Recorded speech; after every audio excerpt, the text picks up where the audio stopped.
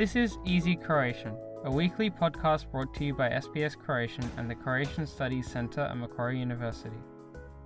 Easy Croatian is intended for those learning or wanting to brush up on their Croatian. News is written in simpler and shorter sentences and read at a slower pace. Before we move on to the feature, you will hear some of the more complex vocabulary and expressions, followed by their English translations. The transcript, as well as a short quiz, can be found on the SBS Croatian website.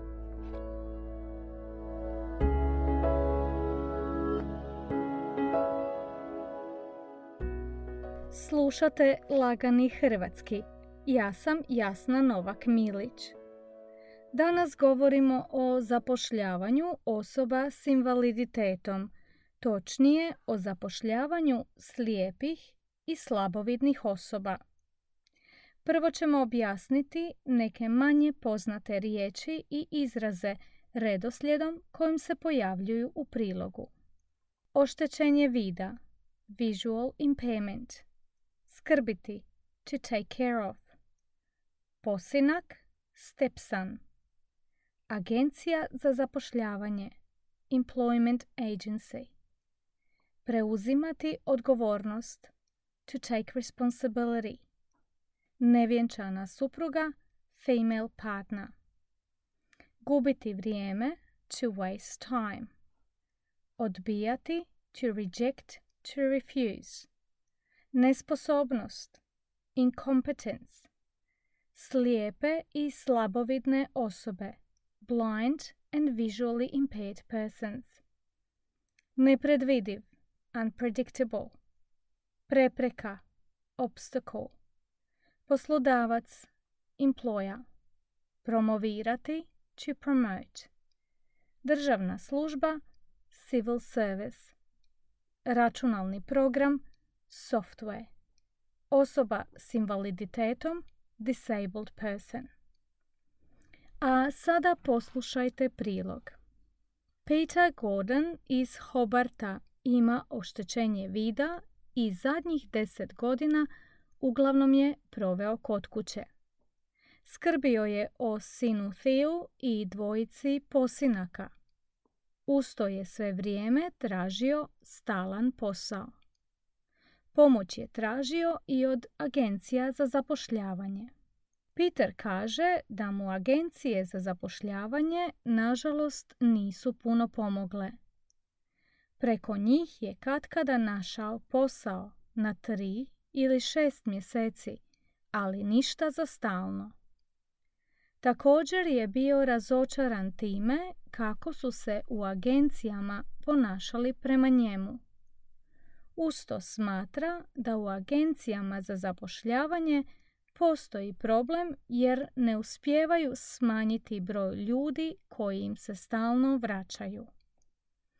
Smatra da sustav jednostavno ne preuzima odgovornost za ljude kojima treba pomoći.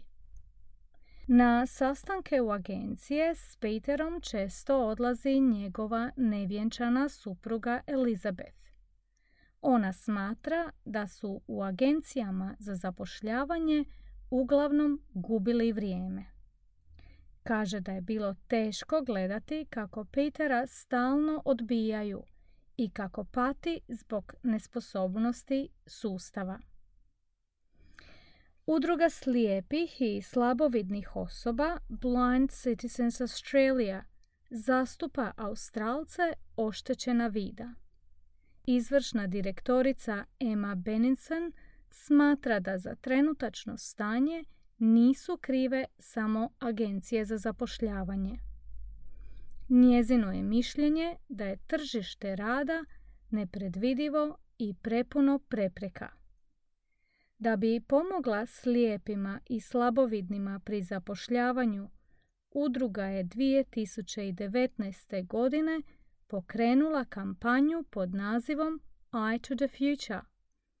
Cilj kampanje je promijeniti percepciju poslodavaca i promovirati zapošljavanje osoba oštećena vida. Nadaju se da će to pomoći i agencijama za zapošljavanje koje zapravo trebaju uvjeriti poslodavce da zaposle slijepe i slabovidne osobe. Christy Fitzgerald iz Sidneya također ima oštećen vid, ali već skoro 15 godina radi u državnoj službi. Ističe da je jako važno da poslodavac razumije i podržava osobu s invaliditetom. Njoj je poslodavac nabavio računalni program koji povećava tekst na zaslonu i zvukom prati ono što Christy piše. Zahvaljujući tomu, ona uspješno obavlja svoj posao.